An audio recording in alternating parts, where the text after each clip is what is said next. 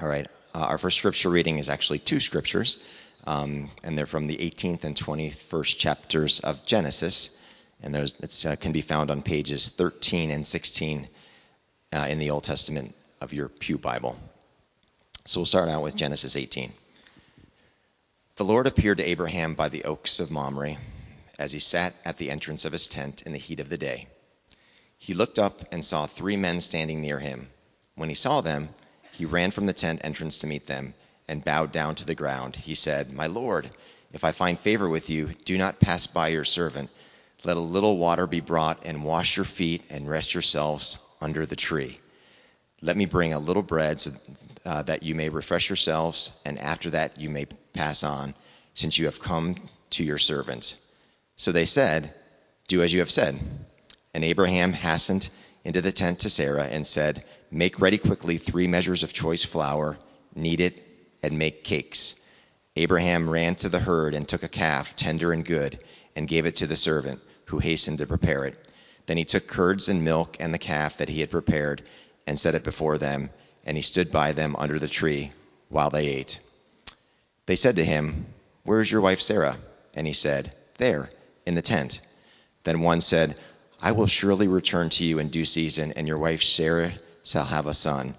And Sarah was listening at the tent entrance behind him. Now Abraham and Sarah were old, advanced in age. It had ceased to be with Sarah after the manner of woman. So Sarah laughed to herself, saying, "After I have grown up, and my husband is old, shall I have pleasure?" The Lord said to Abraham, Why did Sarah laugh? And says, "Shall I indeed bear a child, now that I am old? Is anything too wonderful for the Lord? At the time set, I will return to you in due season, and Sarah will have a son." But Sarah denied, saying, "I did not laugh," for she was afraid. He said, "Oh yes, you did laugh." Moving on to Genesis 21. The Lord dealt with Sarah as he had said, and the Lord did for Sarah as he had promised. Sarah conceived and bore Abraham a son in his old age, at the time of which God had spoken to him. Abraham gave the name Isaac to his son whom Sarah bore him, and Abraham circumcised his son Isaac when he was 8 days old, as God had commanded him. Abraham was 100 years old when his son Isaac was born to him. Now Sarah said, "God has brought laughter for me. Everyone who hears will laugh with me." And she said, "Who would ever have said to Abraham that Sarah would nurse children? Yet I have borne him a son in his old age." May God bless the reading and hearing of his word. Second lesson from Romans, the 5th chapter, the first 8 verses. Therefore, since we are justified by faith, we have peace with God through the Lord Jesus Christ, through whom we have obtained access to this grace in which we stand. And we boast in our hope of sharing in the glory of God.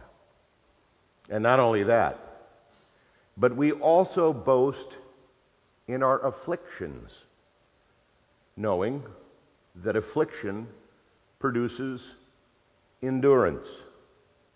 And endurance produces character. And character produces hope. And hope does not put us to shame, because God's love has been poured into our hearts through the Holy Spirit that has been given to us. For while we were still weak, at the right time, Christ died for the ungodly. Indeed, rarely will anyone die for a righteous person, though perhaps for a good person someone might actually dare to die. But God proves his love for us, in that while we were yet sinners, Christ died for us. The word of the Lord. Turn your hearts with me in prayer. May the words of my mouth, the meditations of our heart, be acceptable in thine sight, our Lord, our Redeemer. Amen. As you age, as you mature, as you experience the flow of your life, the question this morning is, are you becoming more cynical Or are you becoming more hopeful? Has time made you more cynical, or has it made you more hopeful? I ask because the surprise to me in this morning's text from Paul's letter to the church in Rome is his assertion that a faithful response to the experiences of time and trials should be hopefulness. Hopefulness. It surprises me because it is the opposite of how I am choosing to interpret the world around me as I ride through it. I err on the side of becoming more cynical, and must confess this morning that I don't necessarily become more hopeful. I'm beginning to arrive at that age in which some of my stories actually begin with, back when I was your age, or kids just don't have it as hard as we did, or where's the handbasket? I was told there was going to be a handbasket. Think about it. Was the past really better? Was it? Oh, you bet it was. At least that's the way my selective memory chooses to think of it. Yeah, there was a time when this country, those in government were more honest, more forthright, and had a steadier hand on the wheel. Presidents were more presidential. Senators were more senatorial. And members of the House were more homely. Okay, maybe not. Back in the day, it was not the deceiving clown show that we experience today. Am I right? At least that's what I carry around in my head. The glory days of forthrightness and statesmanship. Unfortunately, this past week, that memory was shaken a bit with the passing of Daniel Ellsberg. Daniel Ellsberg was once called the most dangerous man in the United States.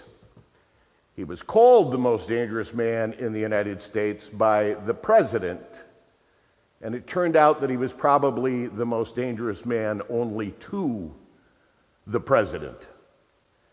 My selective brain tucks neatly into a discrete exception of time: the Pentagon Papers, Watergate, Iran-Contra, Lewinsky and presidential perjury. These are just exceptions, but the flow of things was otherwise pretty clear. Of course, those things happened in about every 4-year sequences.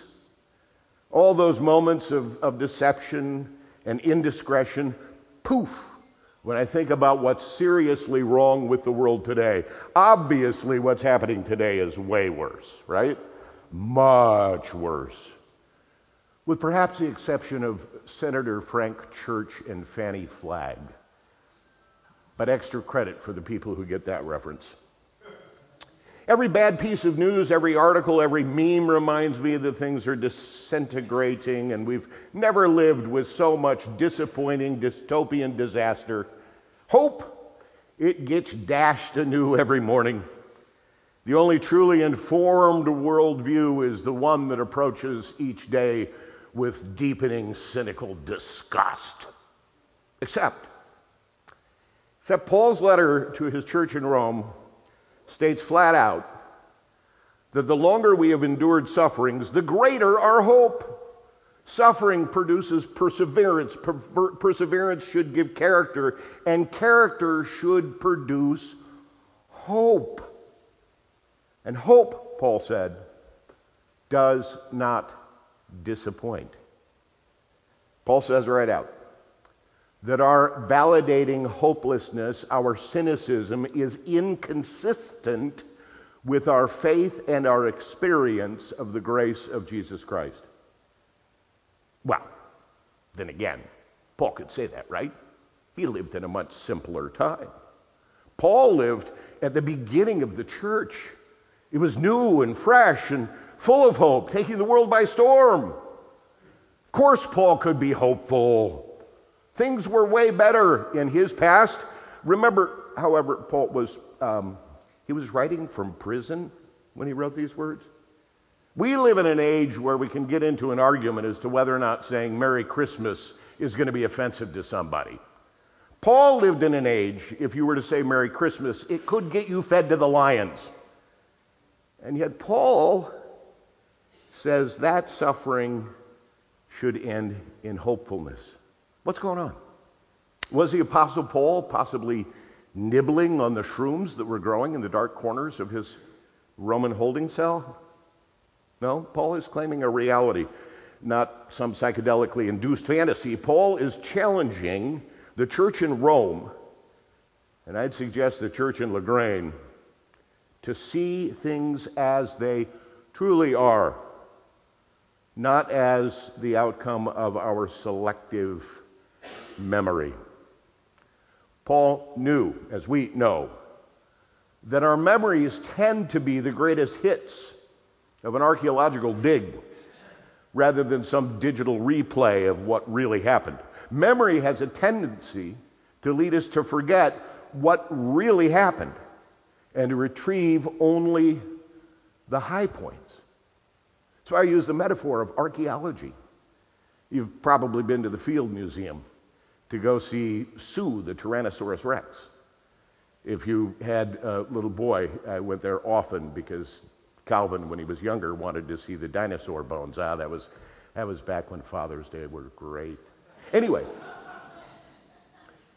we recall the giant skeleton found almost completely intact in South Dakota, but we completely forget the tedious hours with teeny tiny paintbrushes that were involved to excavate those bones, preceded by months and months and months of picking up disappointing, purposeless rocks. That's why Christmas is always better in the past. Always. Past Christmases were always better. Why? Because all of our Christmases are mushed into a single ball of glowing joy. The frustrations, the tedium, the nausea are conveniently swept away by the memorialized joyful compilation. Which means, by comparison, this coming Christmas is going to be way more disappointing just to get you ready. That is until some future Christmas comes along, which is even more disappointing, and so this Christmas is going to be remembered as pretty good. You need to get away from it with time to be able to forget how disappointing it was, and memory plays that trick. It happens all the time, except actually with Father's Day. Every Father's Day is more wonderful than the last one, or so I told my son this morning. What's forgotten are the elements that Paul chooses to recall. Paul talks about all of the unpleasant and tedious stuff that in order to make this day hopeful needs to be recalled. The suffering, the perseverance, the character, the accurate reflection of just how tough things really were becomes the very stuff of our present hope. Growing, lasting, defendable hope. Let's be honest. Think about it. Middle school was a great experience for no one. Right? Oh, you look back and say, I wish I had those problems again. Would you like to have those problems again as a middle schooler? But you persevered. Being a freshman anywhere isn't fun. But you can tell your kids how much fun you had during the freshman year, packing on those 15 pounds of dorm food. Yeah, right, you had a great time. But we don't recall the struggle, the tedium, and the endurance that built the hope that got us through. While none of us can compare our past to Paul's being beaten in a first century Roman holding cell, that happens to be the point. You got through it. God got you through it. And you who you are today is because you were blessed with perseverance that built character that gives you hope. So I find when I'm becoming cynical, if I'm losing hope in any given moment, it is because I am not accurately recalling what God has done for me in the past. There were times when I didn't think we were going to make it. You didn't think that you were going to get through that day, through that night, through that season, but you did. How do I know? Here you are. You got through it. And because we forget those times of suffering and our minds focus only on our past successes, we lose sight of the very reason that can give to us true hope, present hope. If you think the world is worse off today than it's ever been, then I suggest you need to go reread history. It's not. Because throughout history, humanity has done some pretty stupid stuff. But God has loved humanity through. Here we are, so that we might still bring hope into the present day and look with confident joy into our future. Think of Abraham and Sarah. They were old. I mean, really old. I love how the Bible puts it. Abraham was old and advanced in years. In case you didn't understand what old meant. At the time when folks didn't live very, very long, Abraham and Sarah had outlived most of their contemporaries, a vast majority of their contemporaries' children, and even a few of their contemporaries' grandchildren. Except they didn't have any grandchildren because they didn't have any children. Sarah hated going to the women's sewing group. All the other ladies would brag about their granddaughters and grandsons and how successful they were and how wonderful they were to take time to pay attention to their grandmother and how they brought them little gifts and how together they baked cookies. Their blood would boil. It felt like they were just trying to make her feel bad. Abraham, likewise, he'd be playing cards with the other guys. They'd talk about how they were going to leave their land and their farm and all their animals to their really smart son or son-in-law. And all the grandchildren they had that would enjoy all of the wealth that they had accumulated. And all Abraham could do was to walk out and say, hey, God, you promised a son. You promised I'd have kids.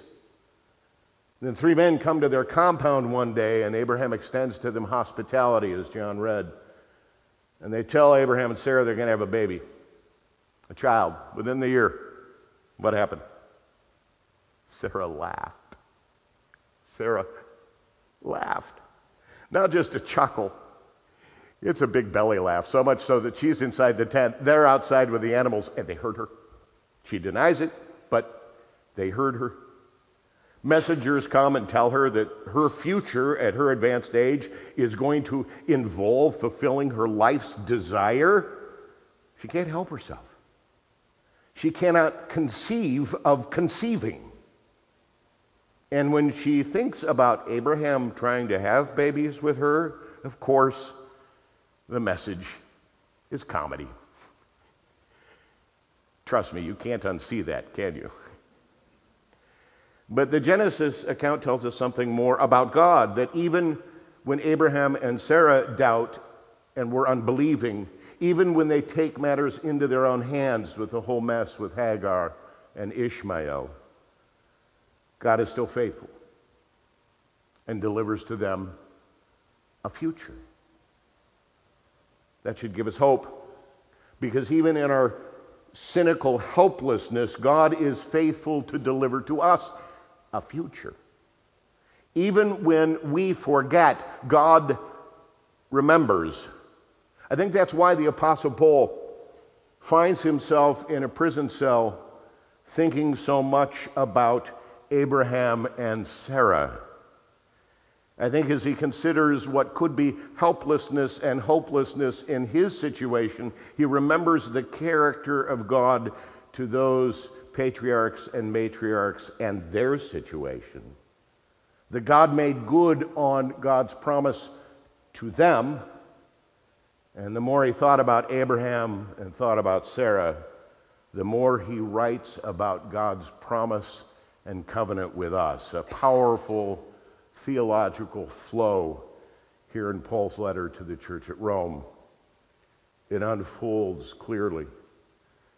So much so that here we sit in 2023 marveling over what it means to us.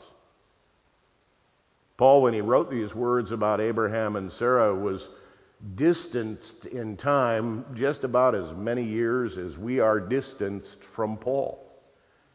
Paul recalls God's faithfulness to Abraham and Sarah. We recall Paul's experiencing God's faithfulness in a prison cell in Rome, and we're left with nothing other than the option of hope. If God could deliver them on their promise, certainly the same God can deliver me from whatever I happen to be facing today. How do we know that? Because God has delivered us from the evils of our past. We pray, deliver us from evil. Have we been delivered from evil? We pray it a lot. By the way, remember those words, lead us not to temptation, deliver us from evil. Remember the word hallowed. Hallowed be thy name. It will matter if you're on Jeopardy. I feel bad for their pastors in that moment. Can you imagine Sunday school teacher watching a Jeopardy contestant not able to remember hallowed be thy name? Ouch. God has delivered us from evil in the past. And so we have the evidence by our very being, by our very presence, that the hope in the past was not in vain. And that perhaps we can be delivered from today's evil too. It is suffering that breeds perseverance and endurance and hope. It transforms whatever you think you're going through today. One word of advice, however. When you feel the hope, learn from Sarah. Don't laugh. Let us stand and speak the words of our faith in the Apostles' Creed. I believe in God the Father Almighty,